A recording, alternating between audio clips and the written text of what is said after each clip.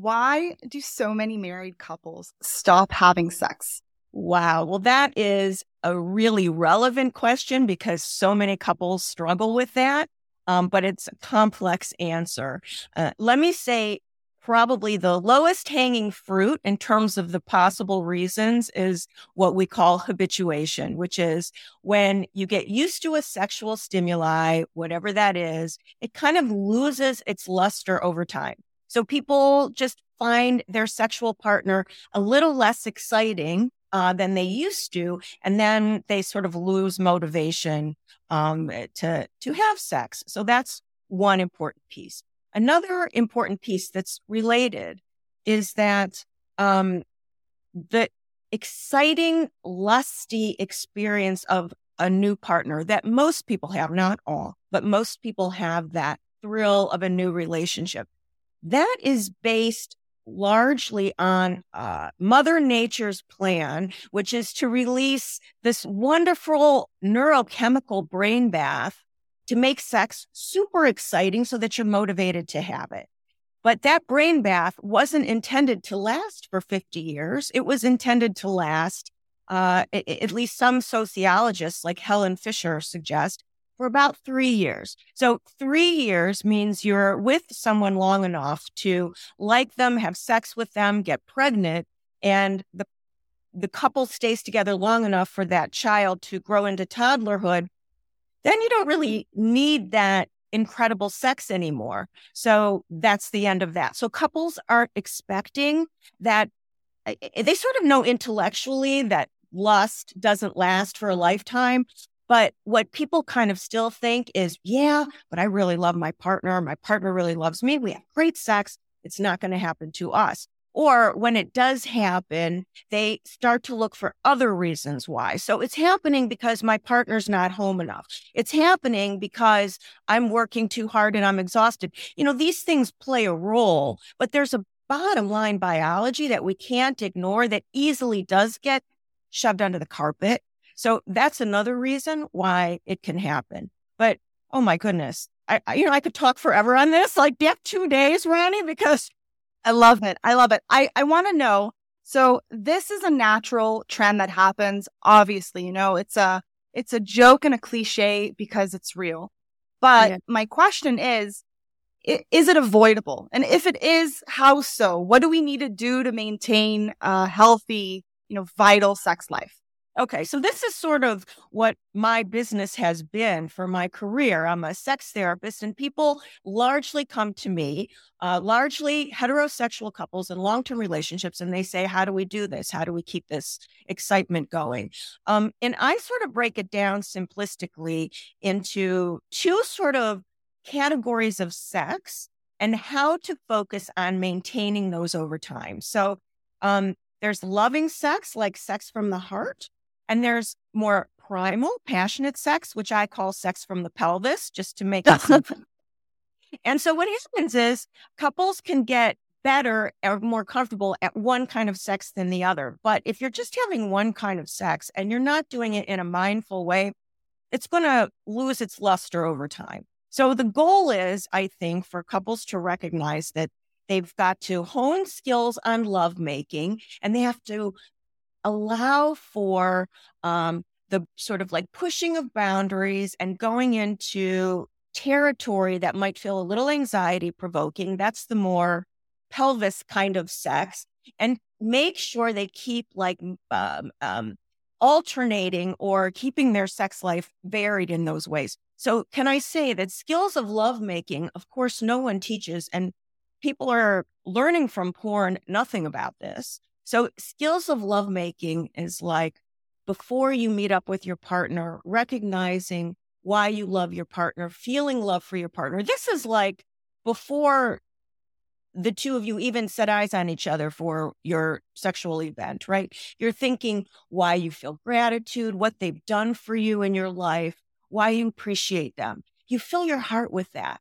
And then when you join them, you allow those feelings through your eyes, which we can do. When you look at someone on TV that you dislike, like a politician, your eyes steal up. You can feel it. When you look at like a baby or a kitten, your eyes soften. You feel that too. So we have to sort of be mindful of what our eyes are showing, what our hands show. When I pick up a piece of paper, I do it one way. When I pick up my cat, it's very different. So recognizing and taking responsibility for what we're demonstrating through our fingers, through our eyes, feeling love. It's not technique. It's like letting your body emit that. And both people need to recognize sort of like how to do that. And that's lovemaking. That's nothing about technique, but that's everything about a connection. That's the lovemaking piece. And then the other piece we can talk about if you want, but it's more about like the stuff that gets channeled into porn. That's the more primal, more base.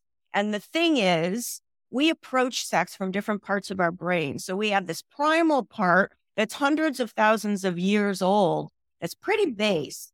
And it's the kind of stuff that people don't really recognize or they don't want to acknowledge. So when I'll ask a client, for example, what do you fantasize about? Well, 9 times out of 10, what they're going to say is, oh, the typical stuff.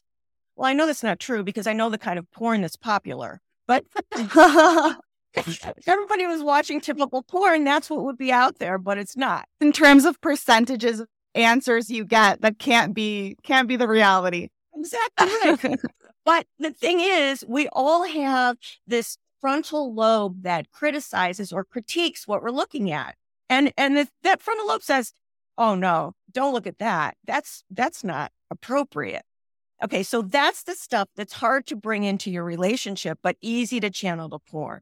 But ultimately, if people can learn to bring a little bit of that excitement, what is it, homeopathy, when you take just a little bit? Is that Yeah. Like a drop in the water, and then it has a big effect.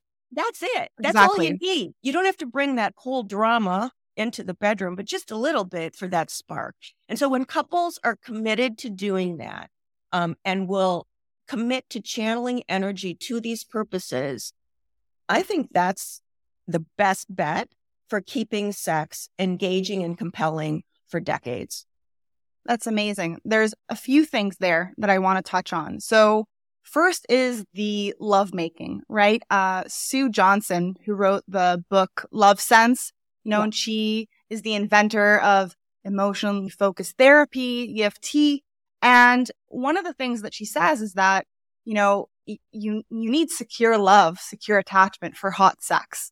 Hot sex doesn't bring secure attachment. It's the other way around. That bond, that security, that safety. And I think men don't always understand this. When a woman feels safe, she can be much more open and she can be open to exploration or whatever. But that sense of security can also just relax her at the end of the day. Some women are so stressed out that that dynamic doesn't happen. And that security within a relationship, that oxytocin, that lovemaking, that's amazing. On the other hand, what you said of like the more primal. So I'm hearing two things here. One is the novelty of it. People lose the novelty which they had at the beginning. This is a new person. You're flooded with all of the love chemicals. And that's a lot of dopamine, lighting you up. And if you do spice things up, if you change things up, if you introduce, kind of new dynamics into your sex life, that gets the dopamine going. That helps. And that primal stuff that you're talking about, right? We don't like to talk about it today in our kind of men and women are equal and everything is the same. There's a very primal power dynamic in sex. Yes. If you lose it, sex becomes less interesting. Absolutely. So what is that power dynamic? Wow. Okay. So much here. Can I go back to your first point? Yes. About safety before I go say, okay. Of course. I am completely behind what you're saying, that women need that oxytocin, that safety in order to open. But here's where it gets really confusing for men is we need that safety, but we still need them strong. A woman's not going to open sexually if she's the strongest person in the bedroom. Because if she feels like she's the strongest one in the room, she's not going to relax and open. She's got to stay in charge. So It's a mixed message we give men. So that loving tenderness cannot come at the expense of his groundedness and his power. And we also give men a mixed message. Well, first of all, no one understands this complexity. I think, well, no one is probably the wrong term to use, but most people don't understand this complexity. Right. So it's hard to even teach a man because we don't know what to teach him about these differing energies. On that differing energies, I think it's a really important point that we don't talk about enough, right? But women at the end of the day, they want someone who's very strong. And, Right. and women have a challenge here, right? You want someone who's very masculine, but at the end of the day can soften with you. And that sense of security, that comes from having a man who you feel like can protect you on a very primal level. You know, he can scare off the bad guys, but he's also able to tame that masculinity and that very aggressive energy and also be soft. So that dynamic is a dance. You know, it's difficult for women to find someone with those rare qualities. Sometimes you'll go for someone who's very macho and doesn't know how to soften, or someone who's, you know, the typical nice guy and lacks that aggression, which makes you feel safe, paradoxically, right? Absolutely true. It's in our DNA. You know, I have used the analogy that always cracks me up. That is, I don't know, of the 50 Shades of Grey concept. You know, so that's an extreme, and it's sort of like it takes this dynamic to BDSM. But there's a valid point here, and that is that first of all, that book sold astronomical amounts of. It was onto something. It was onto something. For sure. And the story in a nutshell is the super powerful, wealthy, intelligent man who owned whatever and was a pilot or whatever else. And he becomes obsessed with a naive woman, maybe a virgin, I'm not sure, but sexually inexperienced. And it becomes this dance between them. And women loved that book. Now, there is no book of a powerful, gorgeous woman who's a pilot and she owns a company, a multi-billionaire, and she becomes obsessed with a man in the mail room of her company who delivers mail to her every day. And he appears to be a virgin and is very passive, but she can't stop thinking about him. And she leads him sexually to new places and ultimately marries him. That book's not going to sell. Right. It doesn't exist. It's just, it doesn't work. And it doesn't exist, not because there are male publishers that are saying, we're not selling that book. It's not because of a patriarchy. People will sell a book because it sells. People will produce. Right. So no one's going to buy that book. So that's an extreme example of what you're talking about. No, it does work. And I think that when we lose that, and I think this might sound funny, right? But there's certain places in our lives that we are able to kind of recreate these very primal relationships. For example, this might sound funny, right? But, you know, Cesar Millan, the dog trainer, do you know who I'm talking about? The dog whisperer. So he talks about the walking the dog. That's where you kind of establish the relationship. Whatever else happens with the dog, this is the most important part of the day. That, you know, he doesn't walk in front of you. He walks next to you or behind you. And that's the dominance kind of relationship. I hope this is landing with anyone who's listening, right? But, and I told my husband a similar thing about children around the dinner table. This is a place where they learn that they need to behave. They sit with the adults, you know, and this is a repetitive action habit that this is where we assert a certain kind of established rules for how things are done and what the relationship is, what the power dynamics are. And whatever the situation is in your life, in your marriage, you know, the bedroom is a place where you can reenact those primal desires, those primal kind of patterns.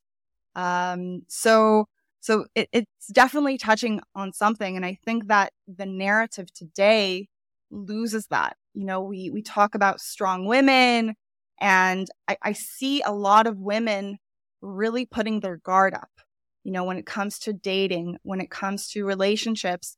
they're so defensive and they're so protective that they don't let themselves, even I'm putting sex to the side for a minute, they don't let themselves soften in front of their man because they feel like they need to constantly be strong. Yeah. And I think people lose a lot of opportunities for connection that way. I think that's right. What have you found in terms of the common kind of misunderstandings that women have of men and that men have of women that, keeps them coming back to the relationship psychologist's office? So my first reaction to that is I think there is a grave misunderstanding of the differences between the sexes in the bedroom. I want to say that I was raised by what we would traditionally consider a feminist mother. And she said to me, there's no difference. There's no difference between men and women. I embraced that. I mean, of course I could do anything a man could do. That wasn't a concern to me, or that's what I was taught, right? But we never, of course, talked about how this might play out sexually. And the thing is, in the bedroom, it's different. We can all be the same in the boardroom, but we can't be the same in the bedroom. And that's because this is a very primal, instinctive drive that's been built into us for hundreds of thousands of years. So we have a lot of backing for who we are in the bedroom. So here's what I saw in my therapy room as a new sex therapist that I didn't know how to understand. Women would say things like, I don't care if I ever have sex again. Now, I don't know that I've heard that from a man, but I've heard that from a lot of women. I've heard frequently women say, I used to like when these are heterosexual women, when my partner went down on me, I don't like it anymore. And men would say, I used to be able to do this with her. Now she doesn't want it. Very confusing. I would hear males say, when I see my partner undress, it turns me on. But when she sees me undress, she couldn't care. So there were these clear distinctions in behavior and reactions that I didn't know how to understand. And I think those distinctions are still confusing to people. And the way I did come to make sense of it all was through evolutionary theory, and that we are the result of evolution and adaptations that our ancestors made to successfully reproduce. I use the analogy of gardening. If you come to me and say, I'm hungry and I need to build a vegetable garden, and I say, here, have as many seeds as you want and come back for more if you want. Well, for you to build your garden, if you're serious and hungry, you're just going to throw those seeds around. And whatever's fertilized, good for you, you've got food. If you were being particular, you'd have less food. So you're just going to be very liberal about your planting habits. Now, if you come to me and say, I need seeds, I'm starving, I need to grow a garden, and I say, here's 8 seeds. Well, now you're going to have very different strategies for gardening. If all you have is 8 seeds, you're going to look at the sunshine and the fertilization of the soil and how much water you're getting. And you're going to plant those seeds super carefully. And that's what's going to enable you to eat. So it's really those very basic strategies that were inherent in people's almost personality, really, that allowed them to reproduce. And that's what we've inherited. And so that's what I see in the bedroom today. In fact, I'm just going to read this. I'm working on a lecture here. And this is something that I like to highlight this point. This is what I hear from women who talk to me about why it can be difficult to want sex. She'll say, the kids are nearby and it's hard to want sex with the kids in the house. And it's hard to be both a mom and a lover. Like those are competing roles and it's difficult to combine them. And my body image isn't good since I've had kids, and my partner doesn't do enough around the house. And my partner's not home enough anyway. We don't have enough family time, which leaves the burden on me. My partner watches too much porn and his sexual technique isn't that good anyway. And he's not as attractive as he used to be. And I'm really stressed at work and I'm sleep deprived. And my parents weren't good role models for a loving relationship.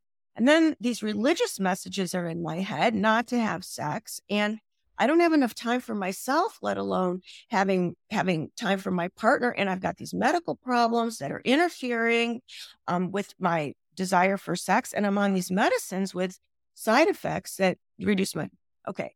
Oh my goodness. Oh my goodness. And it's true. Like for most women, it's true.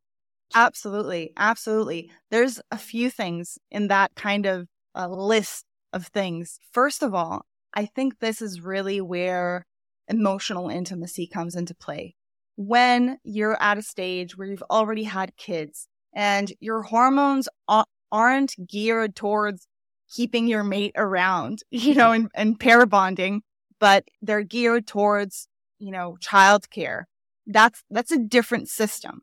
And I think that emotional intimacy, John Gottman had this little kind of tongue-in-cheek comment where he said, sometimes washing the dishes is foreplay. Yes. So if you're a man who's married and wants to be having more sex with his wife, doing little things around the house, getting her relaxed, making sure the kids are put to bed, things like that to help her kind of unwind and calm down and be in that mental space. That's really important. Another thing that you said, the medications. I think that the less pharmaceuticals you can take, the better. And I think a lot of women aren't really aware of the serious effects of birth control pills, right? Oral contraceptives, they just kill your libido. I was on them from, 16 to 23 or something. And thankfully, I got off them, and it takes you a lot of time to recuperate and for your body to find its natural rhythms again. But most women who are on these pills forever, and probably if they're on them, from their teenage years, it didn't affect, their sex drive that much because their hormones are so crazy anyways. But at some point you lose interest and you don't realize it. And that really affects marriages. Absolutely true. And in fact, in sexual medicine, the first thing that is typically done is for women who are concerned about libido or other things, sexual pain, also arousal, yes. also, is to either change her pill to a different formulation or take her off the pill totally. Now, I do want to say this doesn't happen for everyone, but it is a significant issue to the point that it is the first line thing to do in sexual medicine. So absolutely true. And absolutely true about medicines having side effects that people don't anticipate. In sexual medicine, we're very pro hormone replacement therapy. So I want to put a plug in for that. Yeah. Please say more about that. At what age does that start? Wow. So that's a good question. And so perimenopause can occur for some women on the early side, about age 35, but more in terms of more typically 40, early 40s.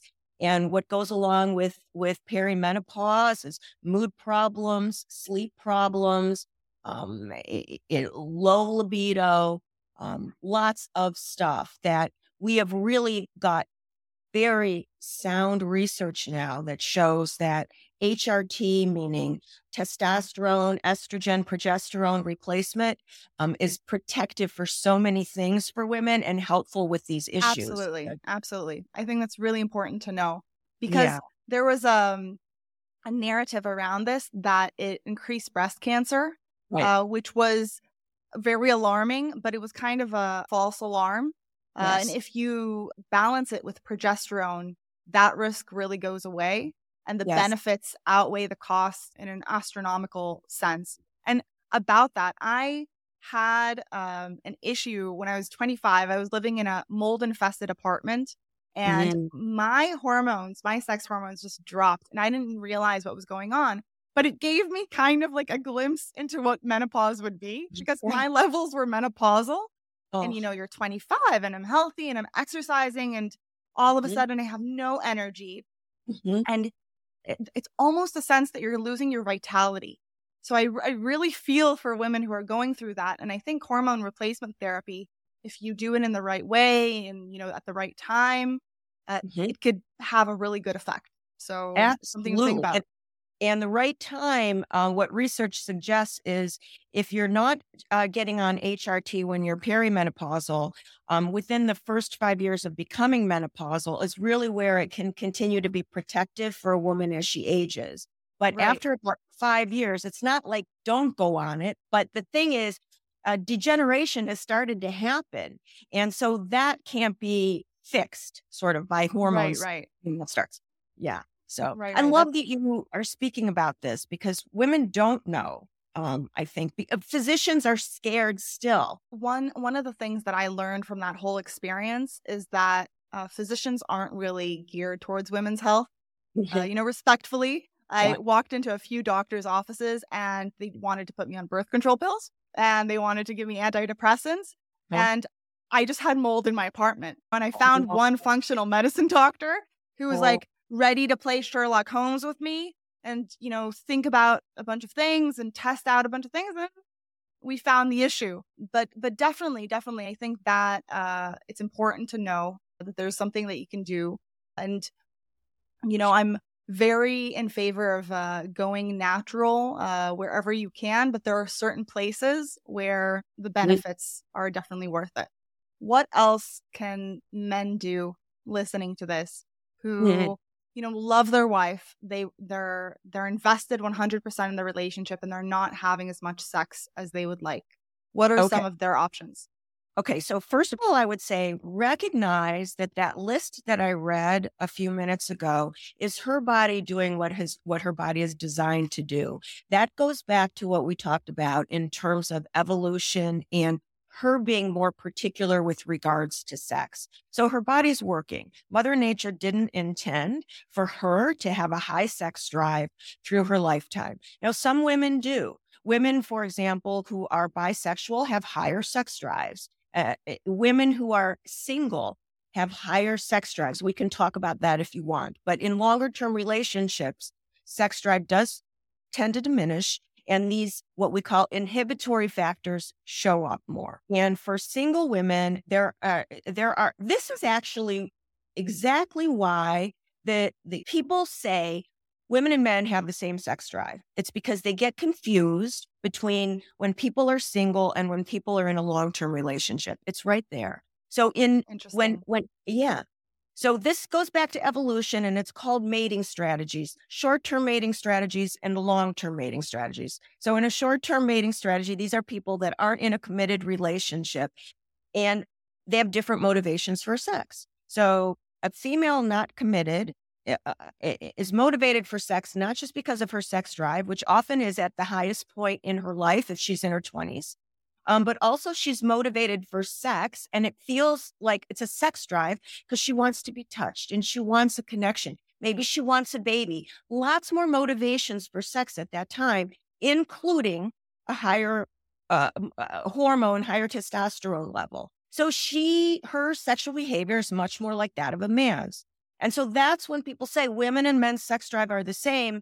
They're looking at that data, the college student data, for example. But if you look at data from a long-term relationship, we actually don't have a single study suggesting that women and men's sex drives are even equivalent in a long-term relationship. Not even equivalent. Do we have one study? Unless there's something not written in English that I haven't seen, which is possible. But I actually just reviewed this literature. Probably not.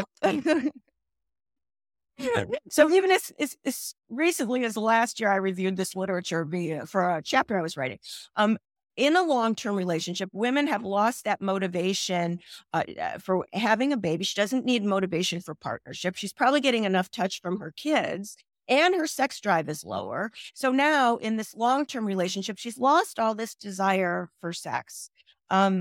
So it helps for both partners to understand this. So first of all, nobody's doing anything wrong. We're not pathologizing anybody. This is how bodies are designed. And Mother Nature couldn't care if you had sex for your whole life or not. That wasn't her plan. So back to your question of what can he do? So first of all, recognizing this is the lot of a heterosexual couple, and all heterosexual couples with very few exceptions have to deal with this. So first of all, I talk about the couple it goes sort of back to what you're saying about this intimate connection. She needs to feel his body as a place to rest. She Mm-hmm. needs to feel, first of all, with sex aside, she needs to feel like that's where she goes to recharge. That's where she goes when she's stressed. That's where she goes to get comfort. We start there. Until we achieve that sensation, it's going to be very difficult to go from that to enjoying sexual stimulation. That reminds me of a experiment that Sue Johnson talks about, where they put women in an fMRI machine, showing their activation in their brain. And there was like distressing stimuli. There was like something threatening that was going to give them an electric shock. And it was painful as well. And they did this experiment in a few conditions, one where the woman was alone, one where she was holding the hand of a stranger, and one where she was holding the hand of her partner. And what they found is if they were securely attached, then the pain was completely reduced. It was subjectively, uncomfortable, but not painful. And in terms of the actual brain activity, it was, completely non-existent in terms of how painful it was. And if the couple wasn't securely attached, that didn't happen. That the husband holding the hand was no better than a stranger holding her hand. So I think that's really important for people to understand that the quality of your relationship really affects a woman on a physiological, neurological level.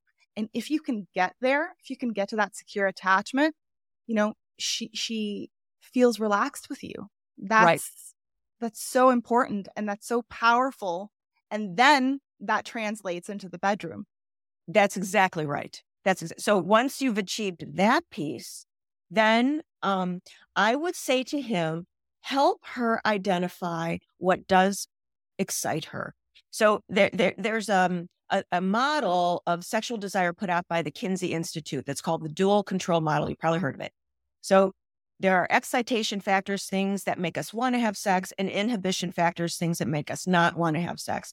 And women have more inhibition factors, like the list I read. They have fewer excitation factors. And what can happen for women as they go through life is they lose touch with what even could be an excitation factor, which kind of just makes sense. Life is stressful, and stress closes us. So, when we're stressed and we're reading the news and, oh my gosh, it's just like, this is what happens, and there's no good sex from here. You're only going to identify what's exciting from here. So it requires mindful effort to identify what could be exciting.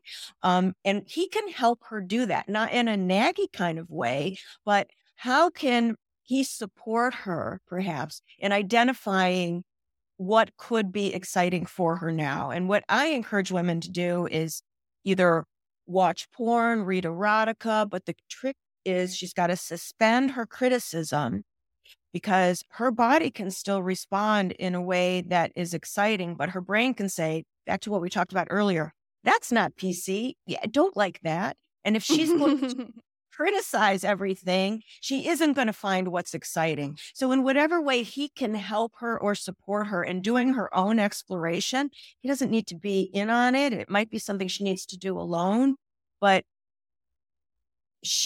without knowing what excites her, sex isn't going to be enough to get her going, I don't think. What usually has to happen is she needs to start reminding her body she's sexual, masturbate a little bit without having an orgasm, read some erotica, listen to some erotica, look at a little porn, whatever. Get her body sort of moving in that direction again. And then once she identifies some factors, maybe together they can identify how to bring that into the bedroom in a way that she feels good about and comfortable enough with, and they can kind of expand on. So that's the advice I usually give couples. Right. There's a lot in that. I think, first of all, it's just being in your body. It's being in touch with how you feel, what sensations are going through your body on a day-to-day basis, just having that kind of dialogue with yourself. And some women lose that, they're so in the, caring for others and the hustle and bustle of their daily lives, and they've disconnected themselves. They've dissociated from their physical being. That Absolutely. then sex is such a natural physical thing that it's very difficult to translate, into that kind of language. Yeah. And so I think that self-exploration and that being in touch with yourself, that's in the sexual sphere, but it's also outside of the sexual sphere is really important. And, I wonder for women who are, they were raised in a very religious setting, how that can be undone, because there are certain conservative values that I'm 100% with, the fact that husband and wife, this is a vow for life. This is, your ride or die. And this is the place where you call home. I'm 100% behind that.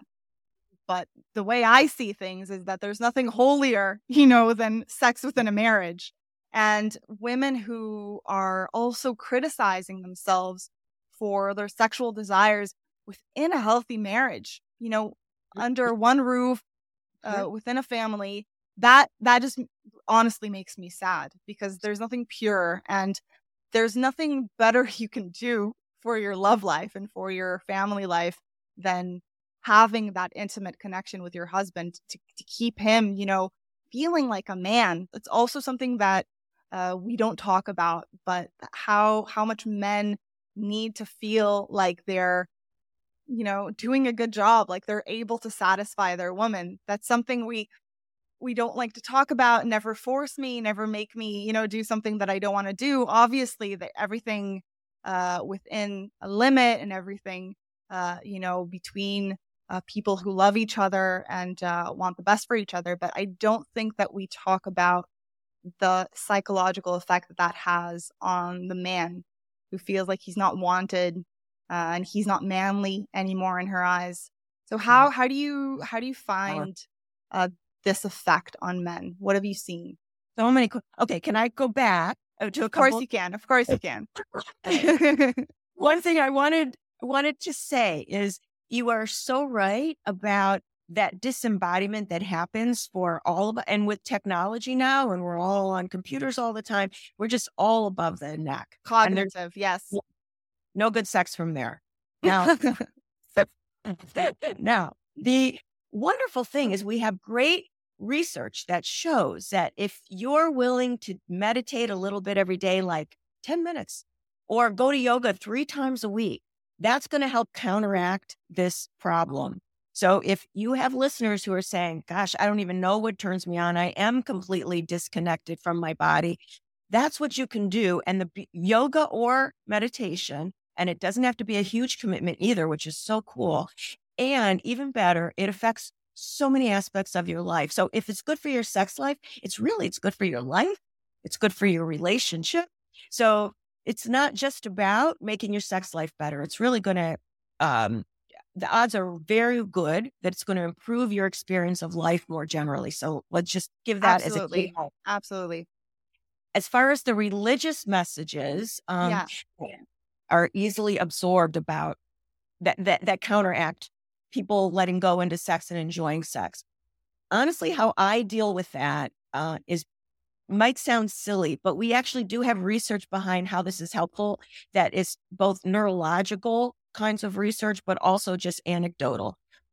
If I had a client in my office who was concerned about that, which I do all the time, I ask her to think back, or him, but often her. So I ask her to think back to a moment where that message felt very real to her. So she can remember a moment she was in a place of religion, she was getting a lecture from her parents, or whatever. She heard someone else being shamed, and that sense of shame was, visceral in how she felt it all of a sudden. Absolutely. Exactly. So, and the more she can feel that, I'd have her imagine it, tell me about what she's seeing, feel it in her body, and then who she is now.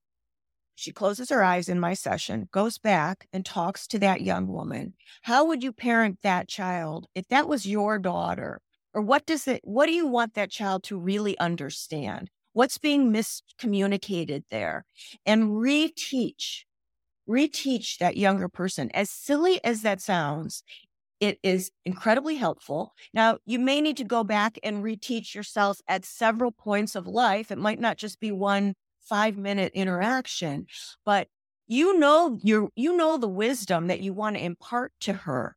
So it's really a matter of what's going on is your frontal lobes, your conscious mind is communicating with your unconscious mind through this imagery, and you're allowing your wisdom from here to seep back here, and it is helpful. So that's how I handle that. Amazing. Amazing. No, that's really, really good advice, because I think knowing where these kind of unconscious influences are coming from and rewriting, from our adult perspective today, something that we internalized as 15-year-olds, that Right. has a very big effect. That's right.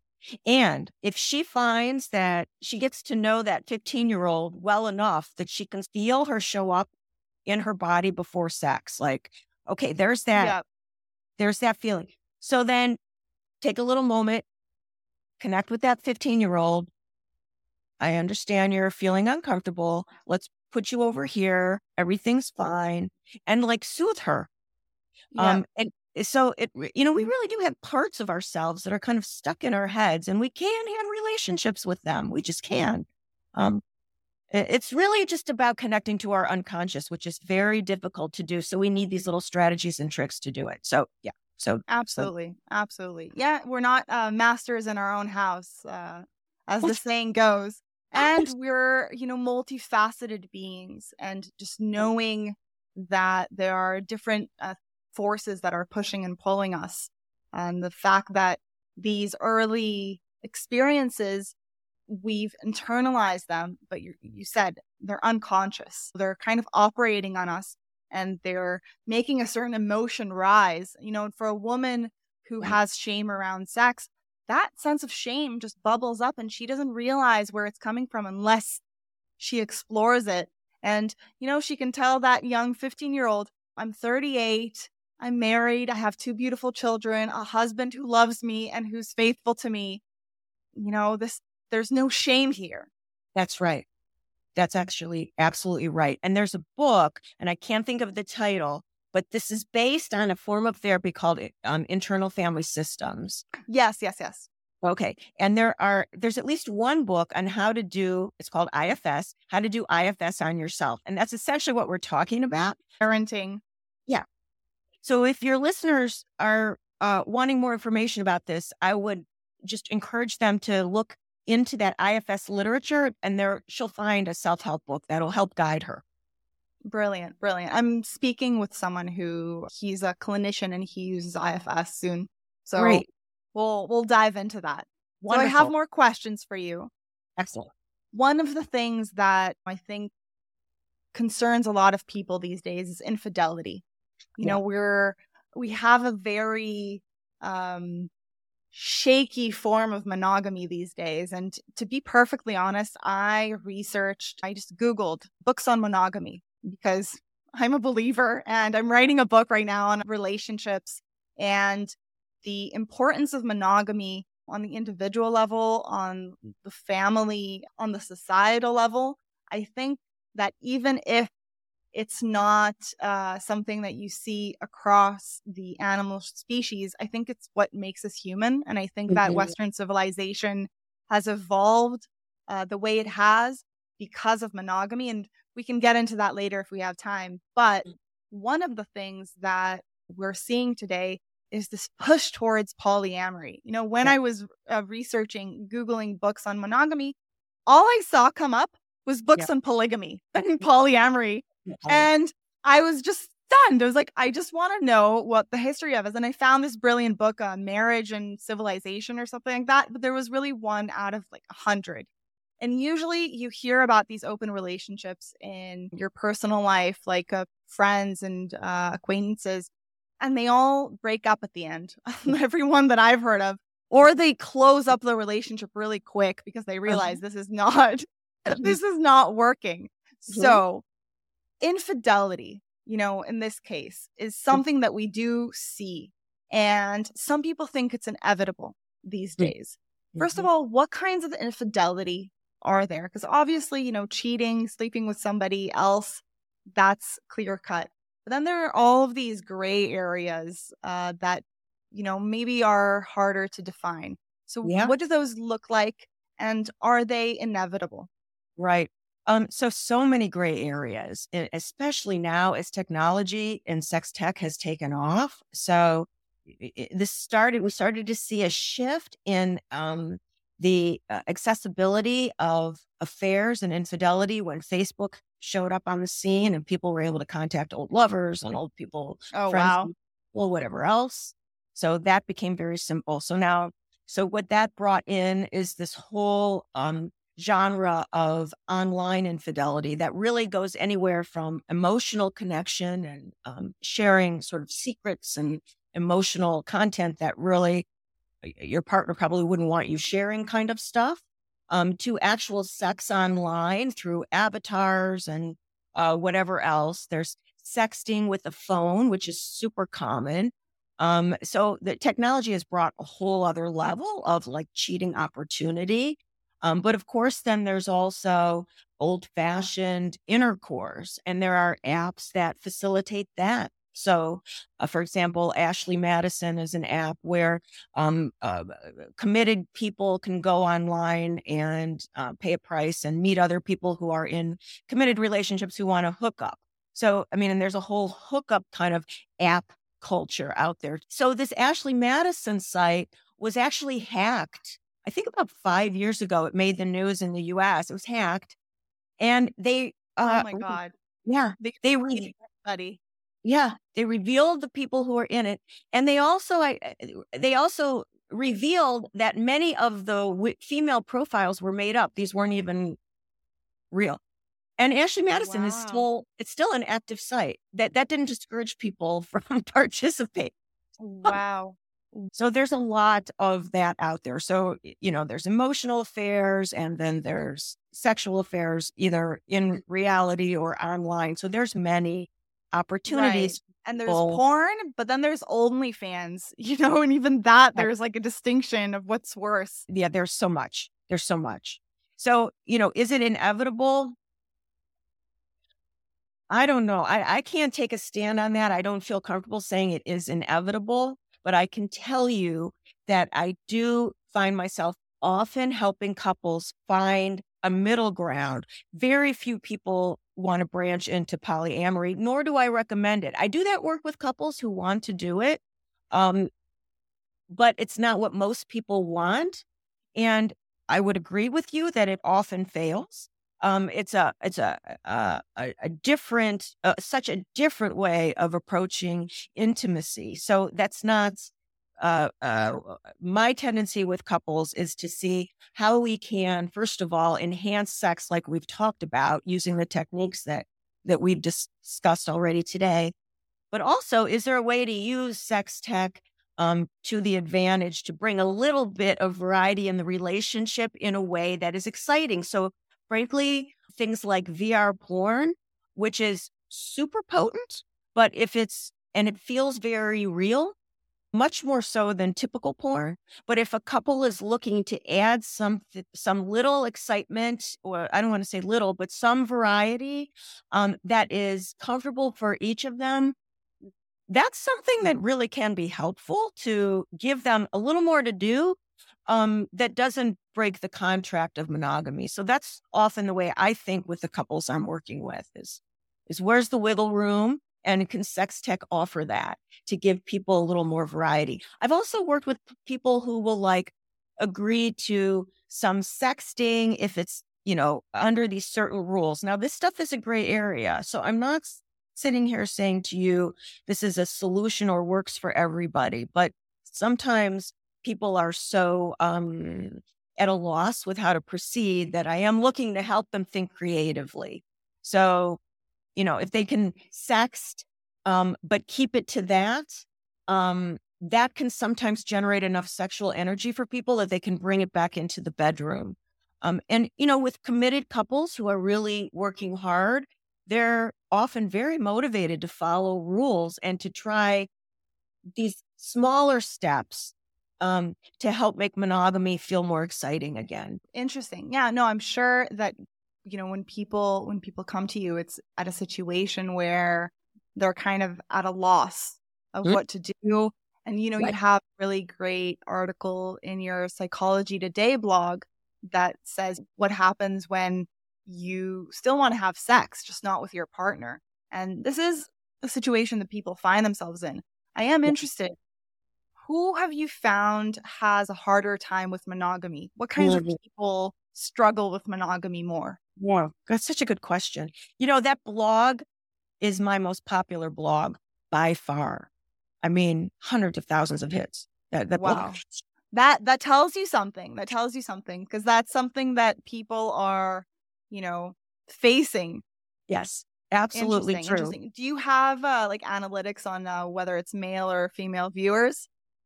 I don't, but that would be great. That would be interesting. And you know what I would say? Perhaps what seems to me the bottom line of that, you want to have sex, just not with your partner. Don't take that too seriously. Like, that doesn't mean that much other than you're a primate and that's life. So like you're saying, that doesn't mean you have to do anything about it or that you're bad. It does mean do what you can to enhance your relationship. Like, it does mean that there's probably room to improve your sexual relationship with your partner, but it doesn't mean, okay, now you have to do something about it outside of the relationship. I think that's what I'm trying to say here. Yeah, I agree. I think that, we have a lot of feelings, we have a lot of thoughts, and Right. even if we Right. repress the thoughts, they can come up in our dreams. It's just how it is. That's right. But at the end of the day, if, your values are being in a committed relationship and staying faithful, those desires can be channeled into positive direction. So, Yeah. as you said, you don't need to freak out over them. Right. And that doesn't mean that, you guys weren't meant to be. There's right. also ebbs and flows of life, Yeah. and when you are at the very beginning of the relationship versus right after you had a child versus 5 years after you had a child, these are different periods of life. And I do think that it is important for both sides to be really committed to satisfying each other in the sexual sphere, but also outside of the sexual sphere. Absolutely. And I think that this narrative of, men just need to deal with their sex drive on their own, I don't feel like it. That really emasculates a man. And my gosh, yes. that has real psychological effects. And he wants to feel like you want him. You're in a committed relationship. You love each other. I think that we don't talk about this enough.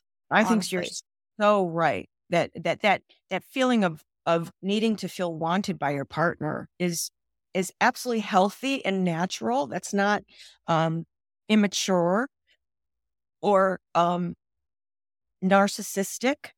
This is something that we all need to feel wanted and we all need to feel loved, and it needs to be demonstrated in whatever way. So absolutely. You asked me who has a harder time with monogamy. And let me say, first of all, we've got research that, there's a genetic component here that some people are more, from a genetic perspective, more inclined toward monogamy, others not. There's a personality piece. So more extroverted people, but so there are personality traits and there are hormonal factors too. So people who are particularly high in testosterone, for example, would tend to have a more challenging time with monogamy than folks not. So there's some of this basic biology and genetics that plays in. But in terms of, and we also have great research about in long-term relationships, in spite of a kind of a decline in that initial excitement, which we talked about earlier, males in general are still okay with maintaining monogamy in their long-term relationship more so than females. Females are more apt to shut down and to essentially either stop having sex or end the relationship. So interesting. How do you explain that? I sort of imagine males testosterone levels are generally high enough, they're kind of happy to have sex. Now, they might say in a perfect world, yeah, I'd have sex with someone else too. But they're kind of just, if they stay in a sexual relationship, most of them, not all, there's a subset of men that would not be sort of like that more traditionally alpha, like very blatant alpha guy would not apply. That'd be the higher testosterone guy. He wouldn't apply to what I'm saying. But the majority of men, for the most part, they're okay with this same partner over time. Whereas females find they're more discriminating. They have more reasons not to have sex. And they get to a point where they'd rather just not than have what they call or would consider substandard sex. So the inhibitions kind of take over and they'll either stop or they'll look for another partner. Now, if they look for another partner, the whole lust thing is going to start over again. That whole short-term memory system or short-term mating system is going to start over. That's just biology doing what biology is meant to do. Unfortunately, what'll happen in that situation is she'll say, see, I wasn't meant to be with my partner. Look how great my sex is now. Well, that's a new partner and that's Mother Nature helping her out in a new relationship. So I'm throwing a lot at you, I know. Yeah, no, this is great. This is great. I think that just knowing that these tendencies exist, right? Right. Knowing that women's sex drive can drop and that it takes a lot of investment to keep the spark going. If your values are to stay in a committed relationship, which I know mine are, that takes work. And thinking that nature will just do its thing and, our sex life is going to be amazing. Like if you don't court each other, if you don't go on dates, if there's no, foreplay outside of the bedroom, if you're not intimate together and if you don't feel like he is your safe place and if he doesn't feel like you are his safe place, a place where he can soften at the end of the day after being so hard and masculine and strong for everyone, and he can just decompress. Those are things that men need as well. And I think that our sex life at the end of the day is kind of a reflection of how our lives are going, how our relationship is going. And, monogamy, I think, is a beautiful thing. I think that we're built for it, just in terms of the research that I've done on attachment and pair bonding. Life is long and it's better to live it with someone who knows you better than you know yourself, a partner in crime, someone who can be with you during the hardships of life, because life isn't your 20s, until age 100. Having someone who's close to you, who's intimate with you, who understands you, who can support you, you can support each other. I think that's much more valuable than a cheap thrill.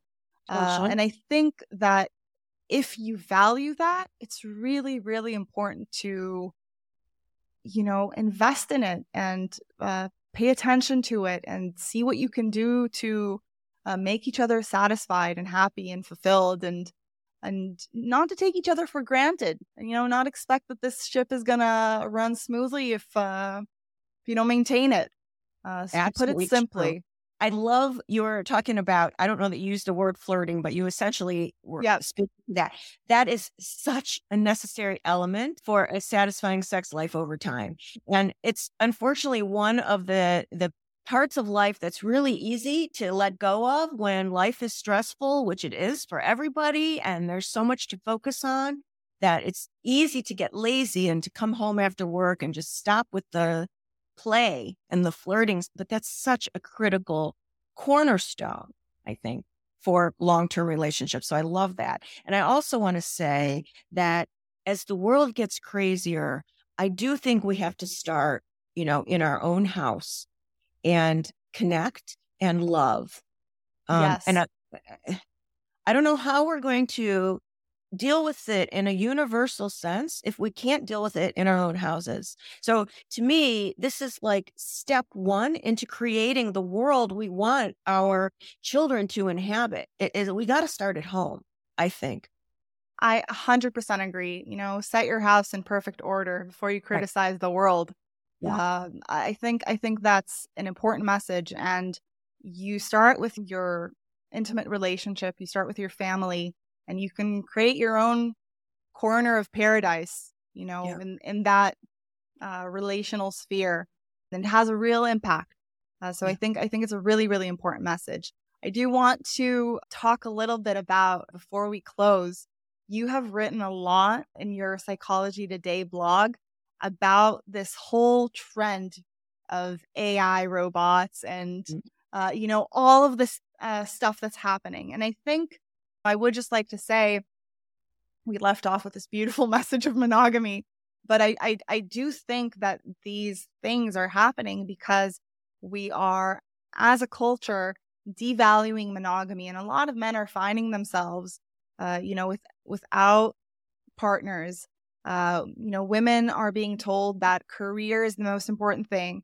And Mhm. while it's important and your self-fulfillment is important, you're missing out on a huge potential for fulfillment, which is through relationship and through children and building a home together and your own paradise. Mhm. And I think that men find themselves kind of at a loss. And one of the things that I discovered while researching monogamy and its history is that polygamous societies usually were very, very violent, and polygamous societies today are still extremely violent. And what Mhm. happens is that if you have a few high Mhm. status men, Yeah. with all the women, they have harems of women and they can have multiple wives. You leave a big portion of low status men, which Right. usually just means the young men coming of age, full of testosterone, and they Yeah. don't know what to do with themselves. Yeah. And that has translated usually into war and, rape and pillaging and crime and, whatnot. And some civilizations have translated that into conquering neighboring villages. Right. But today, I think what we're seeing is we are just numbing men with porn and Mm. with whether it's drugs or pharmaceuticals and all sorts of addictions. But men are just taking all of that vital energy and numbing themselves, which I think is really unfortunate. And I'm personally a little afraid of this AI sex robots trend, just Right. on a societal level and what it can do to us, because I think that's just going to take a whole generation out of the game, which I Mhm. think is a shame. So, Mhm. what have you seen in terms of, these trends and where things are going? Okay. So a couple things I want to say. One is I completely understand your concerns. Research right now shows that most people, the vast majority, don't experience porn to be a negative impact on their relationship or their sex lives. Now, we could get into the weeds with that right there. I'm surprised. I'm surprised how it's not frying their dopamine systems and Yeah. making them like desensitized to any Right. sexual stimuli. Not to mention the industry is a very problematic one for women. But So I'll put that social agenda aside for a second. How is it affecting people on their individual lives? most people say it doesn't have a positive or negative, men and women, most say. So solid research. Now there's bad research out there. So just like there's fake news, there's like fake research. So got to be careful because that's true. So the solid research shows that about 5% of men and about 3% of women are challenged by their porn use. Now, I don't want to get into that other than to just say that. Okay. Because my concern is where we're headed, whether or not that makes sense to you or your listeners. The truth of the matter is it's getting more intense. So I'm not really concerned about 2D porn anymore. But I am concerned of where we're headed here, like Hmm. VR porn and stuff Right, right, because right. I didn't expect it to have a much bigger impact. I I was not at all a techie and never am not a techie, but some years ago I saw a survey from MIT roboticists. It was just in their like little newsletter that they put out, and the question to the roboticists was, "When will AI robotics? When will robotics be humanoid?"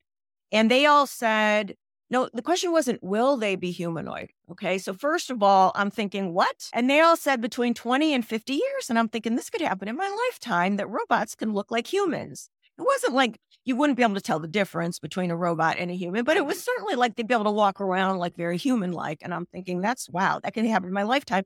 As a sex therapist, I'm thinking, well, people are going to want to have sex with that. Then fairly soon after that, I read a survey that was published in an academic peer-reviewed journal it was an interview of AI experts. This was at an international conference, and they asked the same question, which is, when will AI be humanoid? So that's like the Alexa, that's the brain in the robot. Right. The answer is essentially the same. 20 to 50 years, we're going to speak to a computer and not really, it's going to sound just like human. So now I'm thinking, okay, we're going to put that brain in this body, and this could happen in my lifetime. People are really going to want to have sex with that. So that's how I got started in this whole journey of trying to understand sex tech and where we're headed. And at that time, I found an annual Sex and Love with Robots conference. And so I said to my husband, like, I need to go, and I need to try this out. Oh, no, what I'm going to find, but I need to understand. So off we went to Brussels. So what did you find there? Oh my gosh, I learned so much, and people were very enthusiastic about where we were headed with robots and sex robots in particular. We need to be in on this dialogue for sure, as do people. But that's how I got into this. Now, what I can now jump ahead to like my current concerns of, for example, VR porn. So for users for listeners who have never tried VR, it's super powerful. If I may tell one more story, I know we're getting toward the end of it. No, go for it, please. Okay. So, I wanted to get a sense of what VR was all about. So a few years ago, my husband's been a great support through all of this. So we were in New York City, and there was an Oculus store. So Oculus is the most common form of glass. Okay. So you go into this Oculus store, you could put on glasses and try these different games. And so this was my opportunity to try out virtual reality. So we go into this shop, and it was all these like shoot 'em up games, the aliens and the dinosaurs and this and that. And so the only thing I could find that seemed tolerable was called Walk the Plank, which was yes, wow. That's I can imagine. So, yes. So it's a piece of wood on the floor. You put on the glasses. This very fun woman who was running the games, like, I'll just stand here with you. You'll feel like you're going up an elevator. The doors will open. You'll think you're over a New York City street, like 30 floors up, and then you just walk the plank. Okay. So, but we were laughing. I mean, it was funny. So I put on my glasses, and she's right with me. The elevator goes up. My husband's right next to me. I can hear him. And it does feel like you're going up the elevator. The doors open, and it really was exactly like standing 30 floors unprotected above a New York City street. I grabbed this woman in a bear hug. Like, we were laughing so hard, but I couldn't move. So I'm holding on to her. She's cracking up. I'm cracking up. I hear my husband cracking up. It was really funny, but I couldn't let go of her to take my glasses off. Then it was my husband's turn. I thought, well, he's going to look great now that he saw what I just did. So they were riding up. Again, we're all laughing. He rides up the elevator. The doors open, and there's this silence. He stops laughing, and he sits down on the ground. Like, he sat down. Wow. So this stuff is real. This stuff is real. That's right. So what makes it so powerful is, what's really going on. There's no question. You're not confused. Am I really 30 floors above the New York City street? No, but your body responds to your senses. And that's what your body sees. And so you have the physical reaction, even though your mind knows exactly what's going on. That's how potent it is. That's why, as we take porn into the VR sector, which we already have research to prove how potent it is, that's where my worries come in particular with adolescents having access to this stuff, because it is so potent. We've got research that shows that was done last year from an infertility clinic. It's strange, but it just proves the potency, where they compared semen samples from guys who watched 2D porn in the clinic, to give a semen sample, and guys who watch VR porn, and the VR porn samples were higher semen quality. Wow. So, right. So we have research that shows that men who watched 2D porn didn't have an oxytocin release, but when they watched VR porn, they did, because it feels more personal, because it's Wow. so real that it feels Wow. like it's right. So this is where we're heading. It's not stoppable, but I think that we need, there's so many other pieces of this in terms of sex tech, in terms of the potency and what's changing. But I think we need some consciousness about where we're going so we can approach this a little more mindfully. Because what I can also tell you is overall, males are more, find this sort of stimuli more compelling than females for all kinds of reasons. I mean, let me throw out a few of you Yeah. No, these are important for women to know, especially. Yeah. Yeah. So females have a higher disgust response in general, and that translates also into a higher disgust response sexually. This is one of the reasons why female libido goes down over time. Right. We're more selective. It plays a function Right. here. Oh, there's that. The fact that females find more things, less things exciting, and females' sex drive is generally lower. These are reasons why. Females in general, they'll find some fun in VR. It'll be more of a good time. It'll be funny. It'll be a release. But males have the makeup to have this stuff be more compelling for them. And as this stuff gets released and males tend to, engage more, my fear is that we're not going to understand the biology behind this and the social issues that you've been bringing up today, and we're going to pathologize men for this. And I worry that this is just going to make the gender controversies that we already see intensify. So that does worry me as a sex therapist. Yeah. So I want to add to that. I think that women are often surprised by how visual men are when it comes to sex, and VR really taps into that. Having all of those senses stimulated, that is very impactful. Right. And women, on the other hand, women's porn, the best-selling porn was 50 Shades of Grey. Women love a good story behind the relationship to get aroused. So I think this is definitely going to target men more. Right. And in terms of the pathologizing, putting it to the side for a moment, I think the fact that they found oxytocin to be released in VR, this does have the potential for men to really bond with whether it's an avatar or whether it's a robot. But there is even deeper kind of potential for addiction here. It won't even feel like an addiction, really. It'll feel like a bond. It will feel like I know this person. So that's, we can only speculate what will happen. I think that on a positive note, I would be happy to see the porn industry reduced, because it does prey on a lot of young women. And, there's a lot of liberals touting sex work as work and female empowerment. I think that destroying your chances at marriage long-term isn't empowering, and the shame that you have to deal with years later. And most women don't make a lot of money on it. There's a very big difference between earning $200 an hour or $20 an hour. And most women are not in the $200 an hour bucket, to put it really simply. And a lot of them are exploited at a very young age, where their prefrontal cortex isn't fully baked, and they don't have the good sense to say no to these things. Sometimes they go willingly, sometimes they don't, but either way, it has a very negative effect. And if this could replace that, that is definitely a positive. What it will do for men, I wonder if it will keep them from pursuing real live women and real long-term relationships. Do you see that happening? I do worry about it. We see that in other countries like Japan, that they're showing some signs of that. I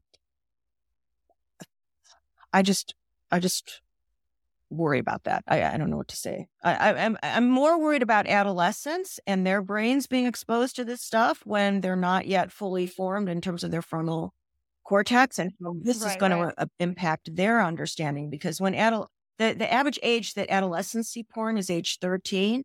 And most of them haven't had a sexual relationship at age 13, so that they have no basis for understanding what they're looking at. And how that's going to impact them as they age. That worries me. And we are already seeing a change in sexual behavior on college campuses, for example. In college students, their most recent sexual experience for women, 1/3 of them involved choking. Now, we understand that we're guessing that's related to what they're seeing in porn and thinking that's what everyone does during sex. Now, I have no problem with people choking during sex, but in college, it would seem to me that it's not likely that they're putting that in a context of other kinds of sex. And in fact, more women were choked in their last sexual relationship than used a vibrator. And the research doesn't support that choking is increasing their sexual pleasure. So, I risk looking sex negative when I say stuff like this. And believe me, I am not. My role in my career has been to help people enjoy their sex lives. But what I am saying is that without a context, like what kids are learning worries me. I agree. I don't see that as being sex negative. There's a big difference between being in a committed relationship and doing that. Right. And then college students getting drunk. And the first time they hook up, this is what the guy whips out because this is what he's been exposed to in porn and thinks that this is what women enjoy. And maybe she would even enjoy it if you guys were in a relationship and she felt safe with you. But that kind of power dynamic, not to put a damper on it because that can excite people. But as you said, there is context. Right. And if that's in an exploitative manner, if it's coming at the expense of making sure that she's enjoying herself, and if it's a hookup between two college students, most likely this is, just masturbation for him. I do think that a lot of women who have grown up in this very liberal culture, and they've grown up with porn and, all the guys around them are watching porn.